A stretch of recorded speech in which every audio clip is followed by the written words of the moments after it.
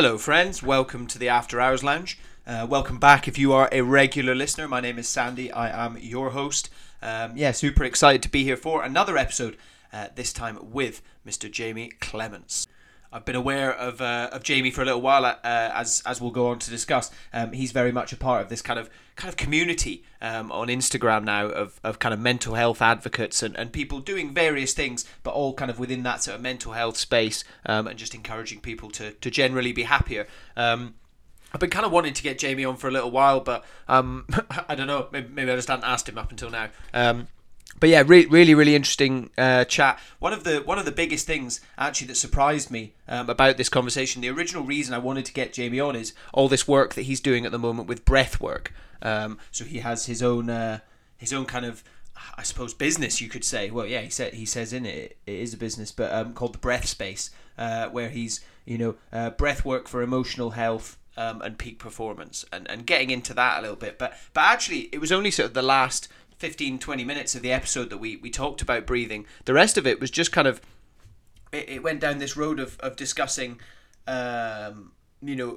men's place in this modern world we find ourselves in, and the pressures that men, specifically younger men, 20s, early 30s, find themselves in, and the pressures of being a provider, and having that expectation on top of their heads, and how unhealthy and how draining that is for so many men. And it was really interesting, especially chatting to Jamie, because he kind of did the opposite to what I've done. Those regular listeners will know I spent pretty much all of my 20s sort of traveling the world and being a windsurfing instructor, and not earning very much money, but having a very good time. Jamie, on the other hand, took a more traditional route. Went to university, got a tech job in London, did all that before. I'm sure he won't mind me saying this, but essentially having a mental breakdown.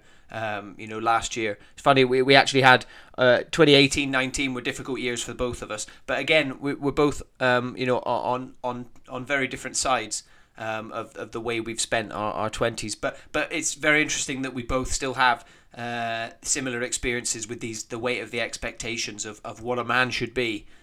So a super interesting conversation. Thanks so much to Jamie for coming on. It was really fun, and hopefully you guys can get a lot out of it. We did get interrupted a couple of times. Jamie has just got a new puppy, but she is very cute, so I will forgive her. But yeah, guys, hope you're all good. Hope you're talking to your mates. Remember, it's Movember. You can also donate to my Movember via the link in my bio on Instagram. Please do that. I'm cycling 400 kilometers over the course of the month, and I'm growing a horrible moustache, all in the name of men's mental health and raising awareness. So yeah, guys, please do that. And on with the episode. Please do enjoy.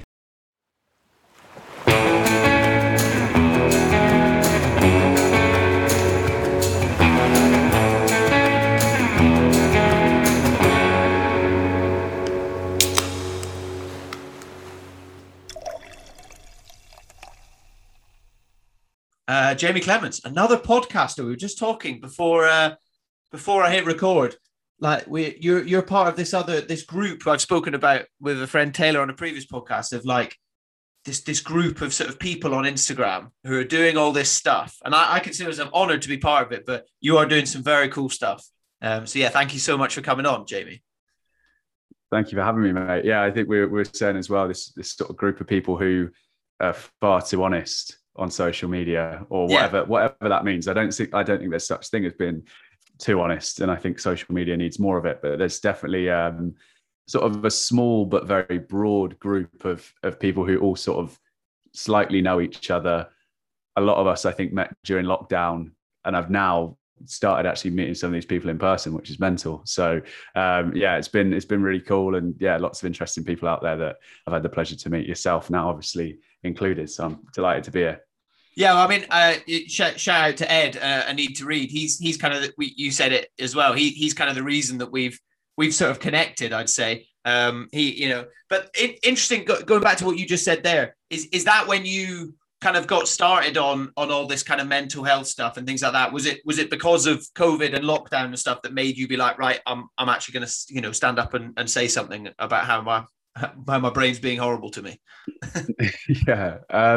So an interesting one. So I probably started working on the stuff that I work on now. So broadly speaking, and I'm sure we could go into more depth on it, but broadly speaking, the podcast, Man Down, and the Breath Space, which is my breathwork business, both of those started around the same time, which was middle of 2019. I started really thinking about this stuff, thinking about getting it moving, getting it started. And then around the time that I wanted to launch the podcast was basically when we went into the first lockdown. And so it was all ready to go. But I actually think, you know, as much as we can try and take positives out of the lockdown, especially early on, that really gave me the time, the space, the energy, and also the availability of other people. Like, no one had an excuse not to speak to me. So it was great in terms of actually getting, you know, I could record a few episodes a week around my day job at the time to say, you know, we can do this at 6 o'clock on a Tuesday, 6 o'clock on a Wednesday, 6 o'clock on a Thursday, and just crank out episodes. So it was a bit of a blessing in disguise. But yeah, it all was bubbling away in 2019 off the back of my own experiences with my mental health and my own journey with that. Yeah, that's funny. It's so weird how there's so many parallels. That's exactly the same for me. I actually started the podcast in December 2019, so I just had a really bad time with my mental health. I quit my job, went self-employed, just decided to completely change the way I live my life, and from that, I was like, I kind of settled on this idea of starting a podcast and did that. And then, like you said, as soon as COVID started, you know, I moved back up to Scotland to be with my mum for a couple of months. And I was like, I've got time. No one's got an excuse. Suddenly I found Zoom. So I was like, doesn't matter if people are, you know, in America or thousands of miles away or whatever. I was like, I'm coming for you. You're going to talk to me whether you like it or not, you know. Perhaps I'm just drawing, you know, from my own experiences, but for me, I kind of always struggled with my mental health, but for me, it was end of 2018 and pretty much the whole of 2019 was like the worst time for me. And I kind of knew I wanted to do something within mental health, and I was like, what do I want to do? And then eventually, it took me a while before I settled on a podcast is what I want to do. Why? What came first for you? Because you said it already. You've got your fingers in a few pies. Which was the first one? What was the genesis of you starting to do this that's led to all the things you're doing now? Yeah, it's a really good question. So I guess to draw parallels with what you were just chatting about, my sort of rock bottom in a lot of ways was middle toward like second half of 2018. Right. And so I came to the start of 2019, so Christmas 2019, I was just turning 25, I think. Yeah, I was just turning 25 and I was in the worst place I'd been in. Like, I'd struggled with my mental health for 10 years on and off, depression, anxiety, panic attacks. But 2018, I started having panic attacks on a daily basis. It was, you know, taking over my life, and that carried on into 2019, and started going to therapy, started trying lots of different things, lots of different bits and pieces to see what might stick. I was just like, I'll do anything. Like, I really would have tried anything. And I'd always had, I suppose, an interest, and this is something that I've only realized recently when I start to look at things that I've done in my past. Like, I've always had an interest in psychology, the mind, how we think, how the brain works, but never really saw it as a route of like work at all. Yeah. Like, it never even crossed my mind for whatever reason. I think I was just quite blinkered in my sort of school and university life. And then in 2019 started sort of sorting my stuff out, like working on my shit, and saw a lot of progress. And it was actually then something that happened, or two things that happened in 2019 that pushed me even further into actually wanting to do something with my experience, which was I sadly lost a friend of mine to suicide, a friend from school who I'd known for a very long time, in May 2019. And then I lost my job in July, at the start of June, end of June 2019.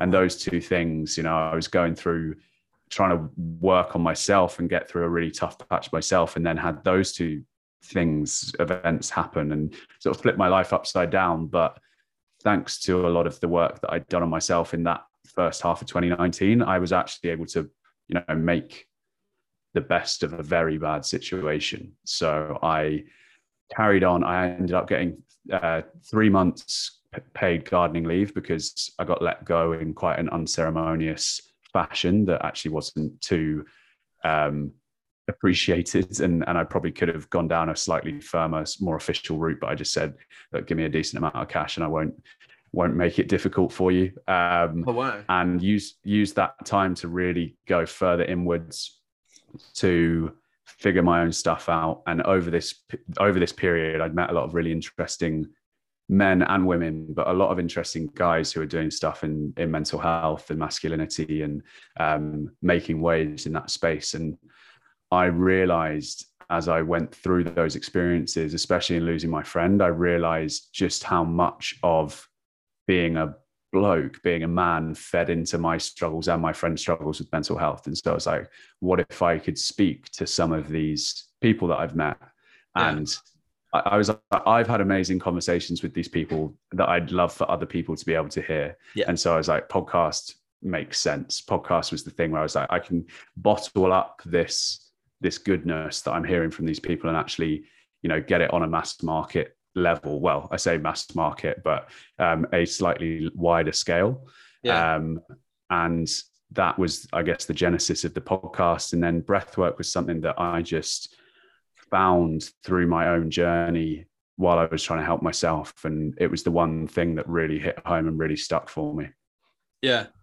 It's so funny. Like it's remarkable the people that I talk to, yourself, Ed to a certain extent, Taylor from the Waffle Shop podcast, all of it. And it's all just like exactly the same experience. And somehow we talk to our friends and all this stuff. And we're like, right, let's try and just get other people to hear this. But another part of it for me, and maybe this sounds selfish, but I guess it's interesting for you, but some, other people have agreed. Like when I started the podcast and did a few episodes, as I was doing them, I was like, this isn't just, I'm doing this to help people. I'm like, I am taking things from this too. Like this is therapy for me. This is self-therapy. I'm putting out for other people, but actually this makes me feel better doing this. Is that something that you found as well? 100%. And I think it's a really valuable part of it for me. Like I really learned so much about myself, but also just learned so much in general from these people that I looked up to. That initially was just my guest profile, was someone that I found interesting, inspiring. So to get to speak to those people on a weekly, bi-weekly basis was really, I think I probably haven't appreciated how much of an impact it had on my own growth and my own development. And also my own, it's a word that I know Ed hates, but it's the only way you can really describe it is like my network as a result of the podcast has become so amazing, and it's opened a lot of doors for me that I probably wouldn't have had otherwise. So yeah, I'm very, very grateful for it from like a cathartic therapeutic perspective, as well as more of like a professional wanky LinkedIn perspective as well. Yeah, LinkedIn has just destroyed the word network, hasn't it? Yeah, exactly. it's a terrible place, unfortunately, and that's a terrible word. But yeah, sometimes there's no other word for it. But let's go back to you. You mentioned briefly there about you met these people and they were talking about masculinity and being a man today and all that stuff, because that's something that fascinates me. I come from a fairly strange perspective when it comes to this. I didn't go to university. I went to Australia when I was 18 years old, and basically I'm 30 now, and I've basically spent since I was 18 up until 2 or 3 years ago living abroad, and traveling and yeah, I suppose you could say doing a lot of fun stuff. So I've not, but coming back and getting a job for those couple of years, and still now I suppose, but I kind of made peace with it. But you feel these enormous society pressures of, I've got to be the alpha. I've got to be earning more money than all my mates. I've got to have a house with more bedrooms. I've got to do this and I've got to do that. And I'm not sure how much girls get that within their society. But I mean, that's not something I'm talking about anyway. I want to talk about men and how they feel. But that's the huge part of the pressure that I've found. But it'd be interesting to talk to you because from what you said, you have been to university. You did have the job in London. You've kind of, I don't want to say the other side of the tracks because that makes one of us sound potentially bad. But you've got about it perhaps a slightly more traditional way. What are those challenges still something that you've thought about? Definitely, and I think you're absolutely, traditional is the right word. You know, my life up until the start of 2019 was probably about as textbook and as traditional as you could get for someone who's white and middle class. I went to a decent school. I did well in my exams. You know, I went to a decent uni. I got a good degree. I got a decent job, and I did that for the next 5-6 years before I found myself at the point I found myself in. And I think that came from I think when I was in it, it wasn't so much a case of, I didn't know any different. I guess is the point. I didn't actually feel like there was another option. I was going through the motions of what I thought was to be a good person, quote unquote, to kind of attract to success, whatever that means. And I think that's maybe a big part of it when it comes to, and I think this is genderless to a degree, like when it comes to patriarchy, which I know is a triggering word for some people, when it comes to, a male privileged society, a lot of the emphasis is on success by financial means and success through exertion of power over others, rather than kind of this idea of abundance and there being enough for everybody and everybody being able to do what they want and be who they are authentically. It's about, okay, you need to go and make as much money as you can, as quickly as you can, have a family, settle down, do X, Y, and Z, just jump through hoops. And I think it's so limiting. And it was something I was actually speaking about this morning, to come back to, I guess, girls and women, is that there's this concept of superwoman syndrome, which is because of the way our society is structured, women feel like they have to conform to what is a highly masculine environment in order to succeed. So we see men and women falling into what might be described as like toxic masculinity in some cases, and sort of traditional masculinity to succeed, because that's the way that we're shown success is possible. And for me, I think there was a lot of that there. I think I was just like determined to be traditionally successful, at the behest of my own happiness, my own fulfillment, without realizing it. And I do think that has a lot to answer for. I also, a lot of my teenage life into early adulthood was centered around sport as well. Like I played a really high level of rugby for a lot of my life, and obviously that has its own stigmas, its own attachments to the world of masculinity. And there's so much healthy masculinity in rugby, and from like a camaraderie perspective, a teamwork perspective, a courage perspective, a strength perspective, but also a lot of toxic traits in there as well.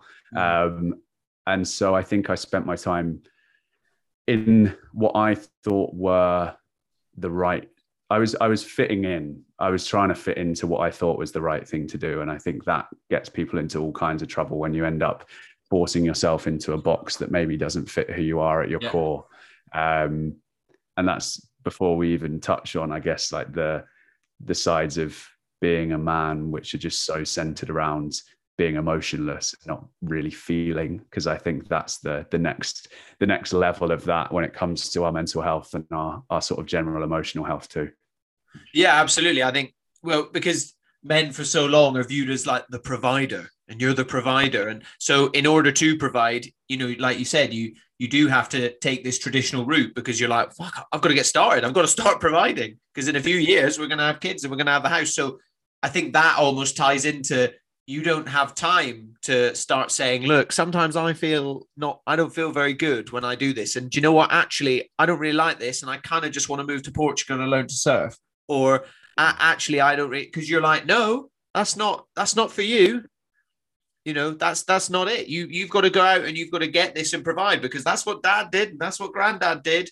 And it's difficult. And it's something I mean, for perspective, and I listeners may know, but this is more for you in this conversation. But I because I traveled and things, my friendship group that I have, they all did the same thing as me. So the funny thing is, within my friendship group of guys and all, the girls as well, and all that, there isn't that pressure. None of us, a few of them live in London now. We're all in the UK, but there's none of that pressure because we all live this lifestyle of traveling and things like that. Yet I still feel enormous pressure. And I know a lot of the other boys do, but none of us give a shit. None of us are like, oh, look at my paycheck. I know people don't do this, but none of us ever try and flex on each other with how much money we're earning and stuff. And that just doesn't come into it. But I still feel the pressure, which I find really interesting. It's so ingrained in me that even my friendship group for the last decade doesn't change that. And that's worrying, Yeah, I think it's so deeply ingrained. It's so deeply rooted, and it's, I actually was writing an Instagram post earlier because, you've got to keep up the engagement and the content, right? So content, mate. Content is king. Right, yeah, content is king. And I was just writing this post, and I'm pretty proud of it. And it basically just talks about, I guess what I've described in the post is like this journey back to human. Like, how can we connect back to what it means just to be human rather than anything else, and stripping it all back. And I think that's what we're seeing is, not to talk too much about COVID, but the pandemic has massively made people reassess their priorities. It's massively made people realize, in some cases, in the strongest sense, like the error of their ways up to this point. Yeah. And people are now going, who am I, without this job, or without, going to be at one every Wednesday, Thursday, Friday with my colleagues. Like, who am I? What do I enjoy? What am I passionate about? And it's left people in some cases in a bit of an existential crisis, in like a personal crisis of identity crisis. But in a lot of other cases, it's really opened people's eyes to the other ways to live. And, lots of people moving out of London, lots of people leaving their jobs to start things they're passionate about. So many of these examples. And I think it's really positive, but it is also a really strong countercultural reaction to the way we've been living for so long. And I think it's really interesting to hear from your perspective that you still feel that pressure, even though it's not been a part of your life for so long. Like, I think that just goes to show how deeply ingrained it is. Yeah, exactly. I mean, yeah, COVID's been remarkable for it, and I've always been a huge proponent of having something that is not in no way related to your career that you love doing, that you can devote time to for a few hours a week. I mean, just before we hit record, I saw you put on Instagram that you're about to start Brazilian Jiu-Jitsu. So I started it in January 2020, but I did it for a month or two. Then obviously everything shut. And then I started again in May this year. And I'm obsessed with it, but I'm also very lucky. I found windsurfing when I was 18 years old, and that's what I was doing all those years abroad for 10 years and all this, and teaching it and stuff. So I feel very fortunate that I found that thing that forms a part of my identity, and it's nothing to do with my job, So when I sit down and have a conversation, I'm like, I hate it when people, the first thing they ask you when you meet them is, what do you do? I hate it. And I try and deflect. I was in London a few weeks ago, and I was just with friends and their friends came along, and, first thing they say, so what do you do? And I managed to deflect it and just not talk about it. But I was like, why is that the first thing we ask? Shouldn't it be, what do you like doing? What are you passionate about? What beer are you drinking? Oh, I've had that one. I've had this one. Have a real conversation with someone rather than just, what do you do? And then secretly you ask them, what do you do? Because in your brain, you want to be like, am I more successful than they are? Am I better? Yeah. Yeah. It's really interesting as well, because, I actually find, and it's an interesting one, when you start doing work-wise something that you really care about and that you love, that question gets a lot easier to be asked. But actually, I find then when I ask it in reverse and someone says, oh, I'm an accountant, I don't have a follow-up question. You're like this, because I know they probably, and this is not a catch-all because there are some people who just love being an accountant, but I know they probably don't care or want to talk about what that means day to day. And I know I don't care. Yeah. So I saw a post the other day, I think it was from Adam Grant, that was like, we need to stop asking, what do you do? And start asking, what do you love to do? Which is the point you were making, right? It's like, and also to pick up on the beer conversation, I see for anybody listening and not watching that you're drinking Days, which is my new favorite alcohol-free beer. So they've been sending me beers for most of this year, and it's great. Otherwise it would be, because I usually have a beer with every podcast, but otherwise it's 3:00 in the afternoon and I'll be sitting having a couple of cans, and I'm like, that's not what I need to do. Exactly. Huge shout out to Days Brewing. They do a lot of stuff for mental health, and I'm very fortunate.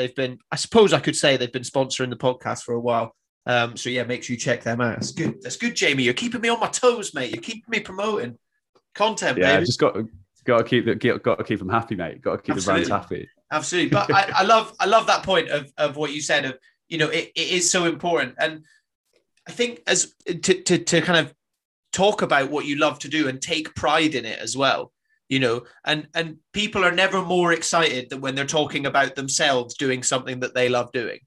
Like you'll never get more conversation out of me than if you ask me about windsurfing and what tricks I'm learning, and I will sit there for hours, or more recently jiu-jitsu or something like that, or surfing. But if you want to talk to me about my day job, I'm like, that's another great thing. I've seamlessly transitioned into the next thing to talk about. But and maybe you can speak to this, because I know, as you said, you're in the breathwork thing and you're doing that. Having these things, and sometimes for me, I've got my job that I do. I work freelance doing all that stuff, but then I've got the podcast, and a lot of people assume the podcast is my job, so they talk to me about that first, and I'm like, yeah, let's talk about that. And they're like, so how'd you earn money from it? And I'm like, I do a different thing for money. But I was like, let's talk about this. Is that something that you've had? And obviously you've transitioned, as you said, from a far more traditional lifestyle. What's that conversation, I guess, been like when someone comes up and says, so what do you do? How do you actually answer that now? Which of the things that you do you kind of like to push, or does it change? It definitely changes. I'm trying to move away from being as adaptable as I'm a bit of a historical people pleaser. And so I sort of adapt and change my answer depending on what I think people want to hear. Not to an extreme level, but I know if I say to someone, I'm a breathwork coach, I'll instantly know if they'll be like, oh, that's so interesting. Or they'll be like, what the fuck is that? So that's sort of where I pitch myself. But I'll usually say at the moment, just because breathwork is it is my job to a certain extent, like it's my main source of income. I'll usually lead with that, but I'll always talk about sort of, my work really centering around mental and emotional health and wellness. So yeah, that's sort of what I would lead with. But I definitely found when I first went full time on it, and also when I first started just doing this stuff, there were some conversations where there was like a slightly, I guess, sympathetic or almost slightly patronizing in some cases, where people were like, oh, that's cool. I'm like, and they're just thinking that I'm going to end up, living on the dole, destitute. Yeah, they'll be like, but you're leaving your tech job. I'm like, yeah, I am. I'm very happy. Thanks for noticing. So yeah, it's an interesting one for sure. I'm so glad you said that, of the, people almost think you're doing it because you've got no other option. They think you're doing this because they're like, oh, well, he's doing what he likes doing, rather than because he's struggling to find a real job. And it's like that's something, regular listeners will know that this is always something that has really, really bothered me. But for me, working as a windsurfing instructor for so many years abroad and doing all this, and all the guests that would come out on holiday, bearing in mind, this is in Greece, people pay a lot of money to come out and do the, be on holiday and stuff. And I'd be the instructor. And they joke around, when you're teaching them. They're, so when you get a proper job then? And I'm like, I'm teaching you the thing that you love most in this world, that you get your 2 weeks a year to come and do. And without me, you will never get better at it. Like, how is this not a proper job? Exactly. And it's always something that really, really pissed me off. I'm like, what do you define a proper job as? A job is something that earns you money and allows you to facilitate transactions in order to keep living, I suppose. And like, I was doing that as a windsurf instructor, and I was immensely happy, probably the happiest I've ever been in my life. So I'm like, it's just something that really confused me. Definitely, mate. Yeah. Yeah. Do you mind if I just take a quick pause? The dog's kicking off. Yeah, absolutely. Positive. Proper jobs. Like it's always just confused me. The whole idea of like, so you know, what the fuck is a proper job? Like, it always, it's something that really grinds my gears. It's something I've talked about a lot on the podcast before. But again, it's just my personal experience. But I guess you've almost like gone the opposite way of, you had the proper job and then you left the proper job. So people are looking at it from the other side, being like, why did he leave his proper job? Rather than my side of, when are you getting a proper job? You know? Exactly. And I'm super grateful. Like I definitely had some thoughts maybe in the back of my head from a younger version of myself that was like, are my parents gonna, you know, disown me for, you know, giving up my proper job and trying something different that's going to be a bit more or potentially more fulfilling. And I think there's an interesting conversation around this as well, because I now that I do something that I love and I do it every day, and I can work on my own timetable and I can do basically whatever I want, and I'm very grateful for that. I have to try really hard, not try really hard, but I have to be conscious of the fact that maybe that's not for everyone. Like I was chatting to someone the other day, like I know people that really enjoy their proper job, and they have things outside of that they love, and they do those and they see their friends and they're very happy. And so I think there can be a slight over like fetishization of like this purpose driven work, where it's like you have to find something you love and you have to make a living from it, because there are dark sides to self-employment. There are dark sides to working on something you're passionate on. Like if for a lot of people, you can start doing what you love for a living and end up hating it. Yeah. And because you have to make money from it, and all of a sudden you can't do it in the way you want to do it anymore. And so I think it's just important always to remember the nuance when it comes to this stuff. It's like what you do might work for you, and it works, you know, what I do works for me, but that's not going to be for everyone. I think we have to acknowledge that and like appreciate that. Absolutely. Yeah. I think there's a lot to be said. You know, a lot of people love to just, you know, leave work at the door. You know, they love, right, 5 o'clock, I've clocked out, and now I go and I'm a different person. And I know I've got a lot of friends that did the season air lifestyle with me that have now transitioned into jobs like that, and they seem really happy. You know, my girlfriend's a teacher. I mean, if I say she's happy, I might be lying, but you know, she very much tries to leave her work at the door and come home. And then she's like, right, cool, I'm done.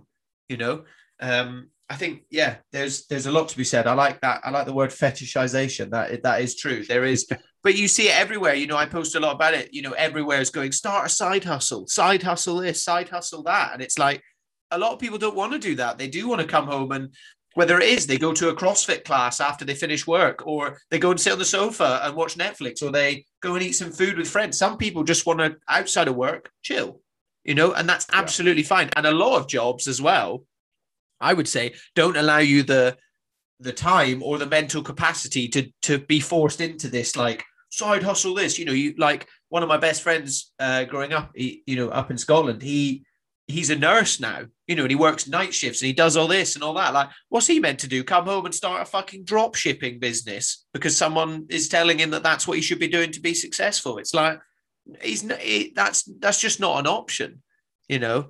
So yeah, that is a very good point. And actually, I've not actually heard many people talk about it from that side. You know, too often it's a positive of do this and go out on your own and do all this. But actually, sometimes people are like, no, I can't be arsed with that, you know. Yeah, I think it's about making your life work for you. Yeah. And that looks so different to everyone. And so I think it's actually, you know, one of the big downsides of social media. And I'm not sure I want to go down that rabbit hole of just bashing social media, because it seems to be all I do on podcasts at the moment. But it's one of the downsides is just this massive overgeneralization where it's like, you have to do this. This will make you happy. It's like, no. The way to figure out what makes you happy is to figure out what makes you happy by trying different things and finding what works for you. Exactly. Yeah. And what works for someone else isn't going to work for you. People bash CrossFit all the time, to take the example you gave. And there are thousands and millions of people who absolutely love it. So there's just always going to be differences, and we're all unique. So I think it's just so key to hold on to that for anybody who is feeling like they have to find their purpose or they have to start that side hustle. But yeah, absolutely. But also to go on to that as well, it's something for me, for many years, I was very like one track mind. I was like, windsurfing is cool. Everything else is kind of lame. I was like, why do people do this? Why do people play cricket? Why do people do that? I'm like, that's weird. But I think it's a part of getting older as well. Of like, suddenly I appreciate it. I'm like, damn it. Pretty much everything is actually pretty cool when you look at it. Like all these activities people do in sports, I'm like, yeah, they're pretty cool. But also realizing you'll learn who John Danaher is as you get into jiu-jitsu. You may already know who he is. But he has this thing where he says in 5 years, a person can completely change who they are. And I kind of completely agree with that. I am a completely different human to who I was 5 years ago, like completely different. You know, if I met my 25-year-old self now, I'd be like, you are a moron. Like, why are you so close-minded and narrow-minded? But again, a lot of people think that's negative, but it's not. I think it's positive. Like, you're allowed to change who you are. You're allowed to like find something new and decide that that's what you like doing now. And do all this stuff. Actually, yeah, I did make fun of CrossFit a couple of years ago. I thought it was kind of lame, but actually now I've started it. It makes me feel amazing, you know, and that's fine. And you're allowed to do it. But I think the importance of what you said there with social media, maybe we'll leave it there on social media, because you're right. We could have a 2-hour conversation just about that. And I have done on previous episodes where as soon as social media comes in. But the biggest thing for me on social media is the comparison element of seeing someone else doing CrossFit or something, and rather than going, oh, CrossFit looks all right, maybe I'll start. Instead of that, they look at the person doing it and go, oh Christ, they've got a 6-pack and everyone can see it, but I don't have a 6-pack, so I don't think I can go to CrossFit, because you need a 6-pack to go to CrossFit, you know. Or there's all these comparisons to make, and I think that's the really damaging aspect, and that's what stops people trying new things, because they look at who's already doing it and they go, I can't do that. You know? Yeah, 100%. I think it's something that we have to connect back into as adults, is this idea of like starting again and being bad at something. And it's something I actually really relish now. Like, I was always pretty good at most things I tried. Right.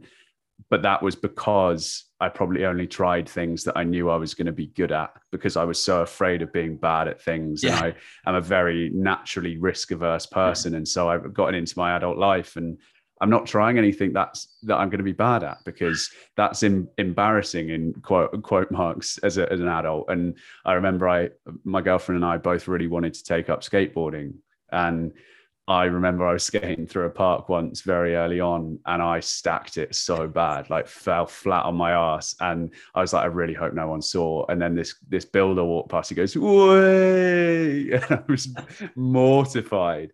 Yeah. And it was just, I just laughed. I was just like, that is so funny. Yeah. And it's, you know, I'm nervous about my first jiu-jitsu session, but I'm more excited. And there's such a fine line between those two emotions. And I'm really excited to be a complete novice and to get my ass kicked and to get choked out by someone better than me, who probably weighs like 20 kilos less than me. I'm very ready for that. But I think it's a really important, like, that childlike naivety and like the joy that can bring when you're just going into something and doing it for the sake of doing it, rather than doing it to put a post up on Instagram or doing it to show off to people or whatever it might be. Just doing it because you want to do it is what we're all missing quite a lot of. And I think that's what we need to connect back into, is just doing stuff for the love of it. Yeah, absolutely. I mean, for me, the love with jiu-jitsu, and I guess you've got this because, as you said, you do a lot of other sports, but the reason I love jiu-jitsu so much is because I suck at it and I am so new to it. But because I have other things that I still do regularly that I'm good at. I kind of, even when I'm getting choked out in jiu-jitsu and I'm like, oh God, I suck at this. I'm like, yeah, but and this maybe sounds really egotistical, but I'm like, yeah, but I'm really good at that other thing. And none of these guys can do that. And that does make me feel better about it. And so far, I've never been frustrated leaving a jiu-jitsu session. I've never been like, oh, why wasn't I better? Because I'm like, do you know what? I don't care. I just want to enjoy this and improve at it. And the improvement does come, but because I have this other thing that I'm good at, I'm like, well, I'm good at that. One day I might be good at this as well. But for now, I'm good at that and I suck at this. And like you said, I think it's so important that we have, well, as I said at the start, something not applied to our career that we love doing and that we can improve at. Yeah, I think that's absolutely. I just think there is so much value in being bad at stuff. People talk about how dangerous your comfort zone is, because if you're comfortable, then growth doesn't happen. Like, you have no need to grow, you have no motivation to grow. And so you do need, and I think it's an ego check, it's a reality check, it's it's very humbling to be bad at something, because it reminds you of your humanity. Yeah. And I think that it's a powerful thing. It comes back to that idea of connecting back in, that like journey back to human. So yeah, I'm looking forward to being fucking terrible at jiu-jitsu. Oh mate, honestly, and I like, for something to kind of humble you and bring you back down to earth and make you realize that we are just like driving these weird like meat skeletons around. Like, there is nothing better than that kind of like primal urge of just like essentially simulating murder on someone. Like, and it sounds intimidating, but honestly, it's not. It's one of the friendliest communities I've ever been in. Funny, like the first time I went last January, and I was a lot more nervous than I am now, and I was still kind of getting over 2019, and I decided to start jiu-jitsu because I'd seen a couple of surfers doing it, and I was like, oh, I want to do this, and a couple of my friends did it. And I walked up to the gym, looked in the window, saw everyone putting their gis on and getting changed, and I was like, I can't do this. And I went back to the car and sat in the car for a few minutes, and then I was like, I can do this, and I did that about 3 times before coming to the door, and someone was already going in, and I was like, oh, hi, and I just walked in with them. And then the guy Jack, who I've since had on the podcast, but Jack, the instructor, he kind of came up and was like, hey mate, you new? And he was like, it's great to have a new person. He was like, first session's free, and he sorted me out with a gi and everything like that. And it was honestly, it was like I left like feeling elated. I was like, I can't believe this. It was so good. And they don't treat you like a baby at the start as well. They don't go, right, you've got to go in the corner and learn all the words and how it works. They just throw you in.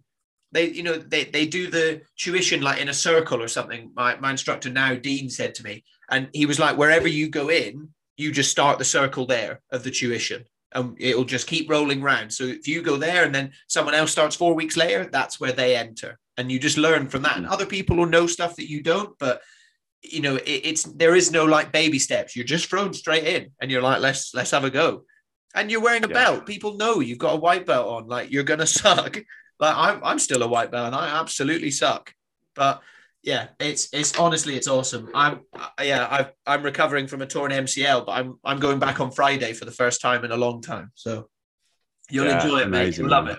You'll love it. I think it's the same with a lot of these activities, and there's a bit of a thread to them, I think, in terms of they put you into a very like present, almost like flow state. Because for me, like, I can already tell that jiu-jitsu, I hope, is going to be something I love because of, as you said, that community element, that humility element, that constant continuous progression and learning.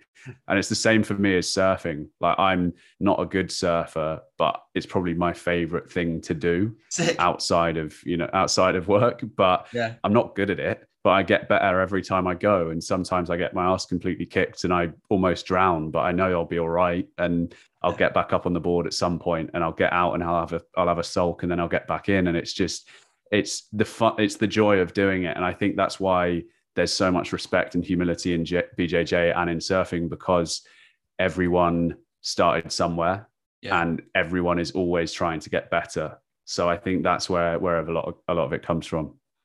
Absolutely. And then two of the most important aspects of both of those sports, interestingly enough, are breathing. So you're obviously going to be well prepared on that side of it. You mentioned it briefly. That's kind of your main source of income, and it's not really something I've spoken that much about, but I'm acutely aware of how important it is, because it's helped me before when I've had a panic attack or something like that. And why breathing? Was that something that kind of came to you? Was it something you've always practiced? And how does that all work? I guess is the easiest question for me to ask. Yeah, I think we can go sort of right back to the beginnings of it all. While my puppy tries to choke herself out in her cage. I guess for me, it came as part of that journey that I went through in 2019 of trying to figure out what would help me. And I guess to describe to people who might be completely new to this idea of breath work, what it is, it really, at the core of it, describes any way we can use our breath to change how we feel physically, mentally, or emotionally. So it's this quite a big, broad spectrum of how we breathe, linking to how we feel. And it's a really key part of the mind-body connection. And the interesting thing that I think I always like to draw some attention to is I teach across a lot of different modalities of breath work. I work with people on how to breathe day to day, moment to moment, during exercise, at rest, during sleep, sort of the basics of like respiratory health. But I also work on the deeper end of the spectrum, which is around emotional healing, trauma healing, releasing.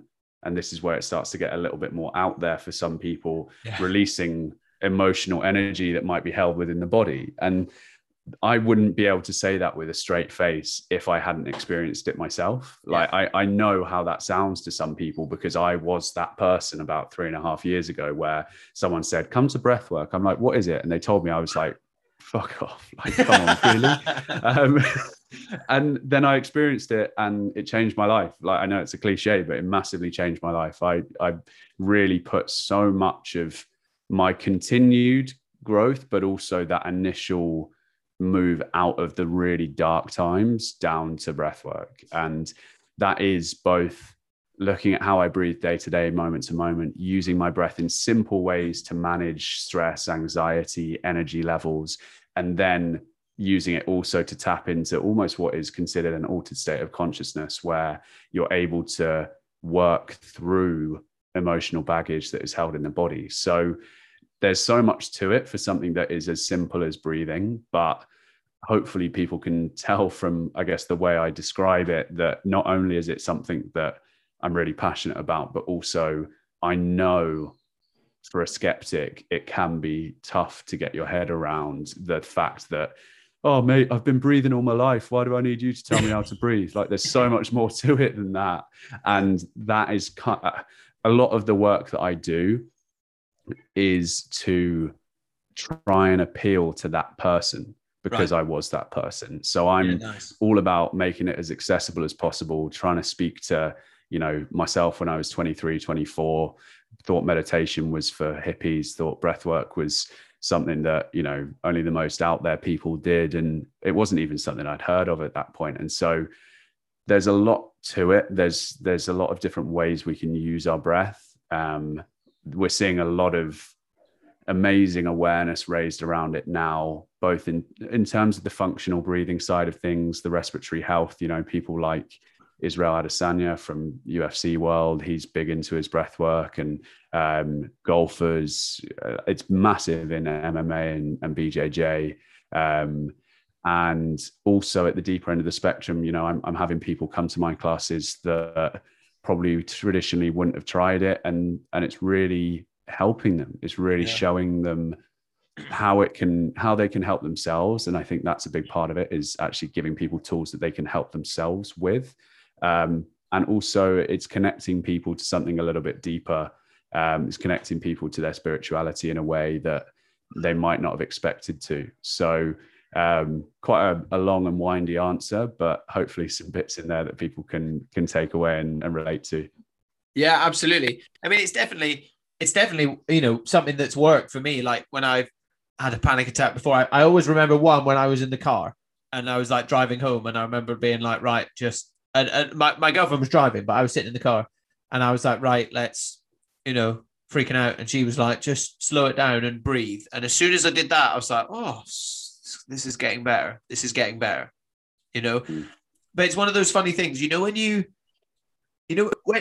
I think there's a difference, isn't there, between like unconscious and conscious breathing. I know nothing about this, by the way. I'm a complete moron when it comes to this. But like, certainly for me, I've had times where like, when you think about your breathing and then you're like, I've got nowhere left. I've got nowhere left. Because you're like consciously trying to breathe. So to me, that's the maximum I've ever done is when you get that feeling. I'm sure everyone listening knows as well. So when you get that feeling, that goes to show that like there is something going on there, isn't there? There is something when you actually think about it, something does switch a little bit. Yeah, definitely. I'm going to pause again, mate, and then I'm going to answer that question because it feels like a good place that I can come back to. Yeah, perfect. Yeah, it's a really interesting point because I think quite often it's a good but potentially irritating byproduct for people of my work is that because they know what I do, they are instantly thinking about how they breathe. And I think people can get themselves in that headspace of like, I didn't even know I could breathe wrong. And so I didn't know there was a way of doing it wrong. But the thing is, we're all breathing without thinking about it. And that's the beauty of it, is that we can. Yeah. But for a lot of us, we do it in a way that isn't optimal for our physical and our mental health. And so the first step is almost that slight reality check of thinking more about how you're breathing. Yeah. And that can have that slightly negative, like, oh God, I can't feel, I don't know how to breathe. I've been doing this my whole life. How can I forget now? So that's like the first step. But once you have, I guess, that awareness, that understanding to begin with, then you can start to change it and you can start to actually use it to your benefit. And I think that's what I see more and more is like people start with that slightly uncomfortable realization, but then get themselves to a place where it's a benefit to be thinking more about their breathing. And I guess that's part of my mission, is to bring more awareness to just breathing better, breathing more consciously, but not in a way that is sort of anxiety inducing. I don't want people to be thinking about their breath all the time because that would be exhausting, but just to use it almost as a way to check back in with yourself, to check back in with how you're feeling and, where you're at in a given day and a given moment. Yeah, absolutely. I mean, I don't meditate or anything like that, but I kind of stretch every day because I've got a few injuries. So I tend to sit for 10 or 15 minutes and I'll sit there and I'll just put a podcast on or something I'll watch, listen to something, and I'll kind of just sit. Sometimes I'll just sit there and close my eyes and like breathe slowly, cross-legged for a little bit and just see how it goes. And usually, you do get to this like, transcendental state, I suppose, where you're like, oh, it's pretty cool. And then you do feel very relaxed and chilled after it. And I've never really been able to put my finger on why. And certainly for me, and you I guess you'll find it in jiu-jitsu as well, but like when you've got someone literally like sitting on top of you and you're like trying to breathe, certainly for me, stopping and going, right, let's control my breathing as the first thing to do. That's always been the thing that's helped me in that situation the most. In a situation that you could call extreme stress, the first port of call has been controlling my breathing, and that's always helped me. Yeah, and I mean, that's the best place to start, mate, to be completely honest. That is I think when I think about the thing that stuck with me the strongest and the longest from the work that I do, it's that exact process of, and I do it now before it was a conscious thing, now it's an unconscious thing. It's, how do I feel right now? Do I feel a bit off? Do I feel a bit sluggish, a bit lethargic? Do I feel a bit amped up? Do I feel a bit jittery? Whatever that is, whatever that off feeling is, how am I breathing? That's the next question. And then based on that, how can I change my breathing to change how I feel? And so it's this process of awareness of your breath, but then also the conscious ability to change the breath in order to influence how you feel. And so it's just a really simple yet unbelievably powerful tool that we all slightly underestimate. And so I think that for me is the message that I want to get across to people. Yeah, absolutely. Yeah. Breathe a bit more and actually think about it. Yeah. Well, as I said, for and especially for you, jiu-jitsu and surfing, and they're two sports I do a lot as well. They're definitely like two of the most important aspects. And I guess every sport in general, every time you're being physically active, if you can regulate your breathing, you're always going to perform better. So it makes sense to do it in daily life as well.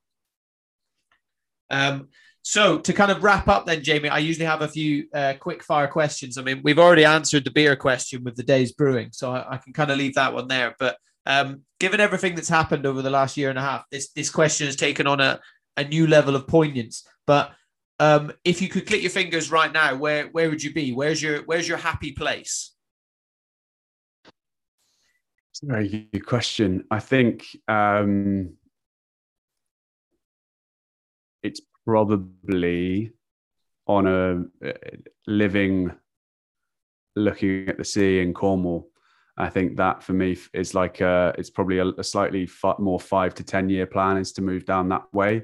Yeah. But by the ocean, wake up in the morning, go for a surf, come back, teach people how to breathe, go for a surf at lunch, just, live a really nice pace of life. Yeah. Yeah, it would probably be somewhere like St Agnes, somewhere like Perranporth, down on that north coast of Cornwall. Yeah. Speaking my language, man. I was in Newquay last week. It was amazing. Amazing. Yeah. And then finally, on top of, all this other stuff I quite like doing, I'm a huge, I suppose you could call me a nerd. I'm a huge movie fan, TV, everything like that. What have you been watching recently? What have you been checking out? I mean, we got some good films in the cinema, but what have you been watching? And is that something that you kind of consume as well? Yeah, it's something I've had a long. I love films. I really do, but it's something I've probably neglected a little bit as I've gone quite deep into self-employment, just from like a time perspective. I've fallen into this trap of feeling like I need to focus on work. I need to get shit done, and maybe neglected that ever so slightly. What I've watched recently, what have we watched recently? I watched the one that's been doing the rounds on Netflix, Army of Thieves. Oh yeah, with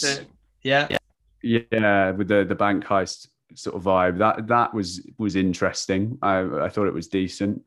My girlfriend and I have been watching the new Gwyneth Paltrow Sex, Love and Goop series. Oh bloody hell! Yeah. Well worth a watch. I think for any blokes, it's an education, and that's coming from someone who's already fairly well immersed in that kind of conversation. It's a real eye opener. And they talk a bit about breathwork, so I'm slightly biased. So that's but for me, I really loved Squid Game. I know everybody did, but for me, that was pretty fantastic. And tied to that, I love Parasite as well, the movie. Yeah. That sort of social commentary, violence, slightly dark humor is definitely been a real favorite of mine. I really love films like The Lobster. I don't know if you know that line of films, slightly more arty, independent. Some people probably call wanky. So yeah, I really love movies. I'm yet to see Dune. That's pretty high up on my list. I really want to see Dune. Have you read the book? What? I haven't read the book. No. Okay. Yeah. I read the book this year. I read the book. After it got delayed, I was like, sweet, I've got time to read the book.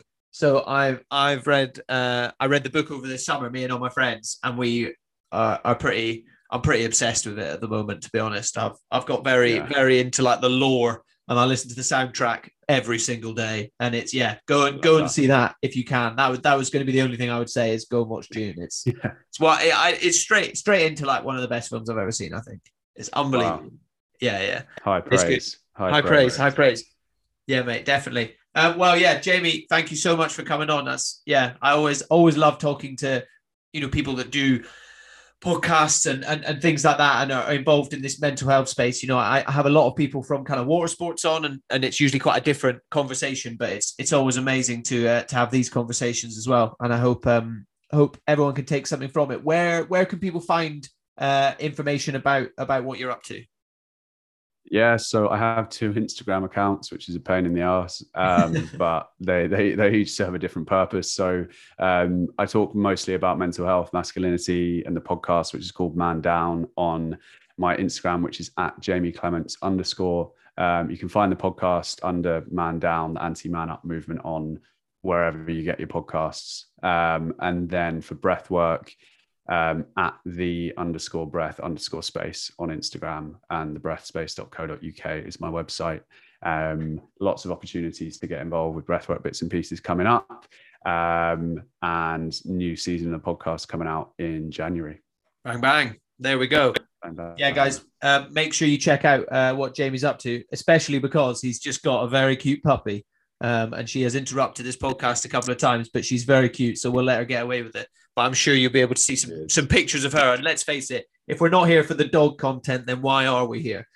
You can also find me. Yeah, exactly. You can also find me on Instagram, guys, at the After Hours Lounge. And yeah, you can check out on Apple Podcasts or on Spotify or wherever else you cast your pods. You can also donate via the link in my bio. You can buy me a beer. As I said, all this talking is thirsty work. So yeah, you can do that as well. Thank you so much for listening. And we will see you guys for the next one.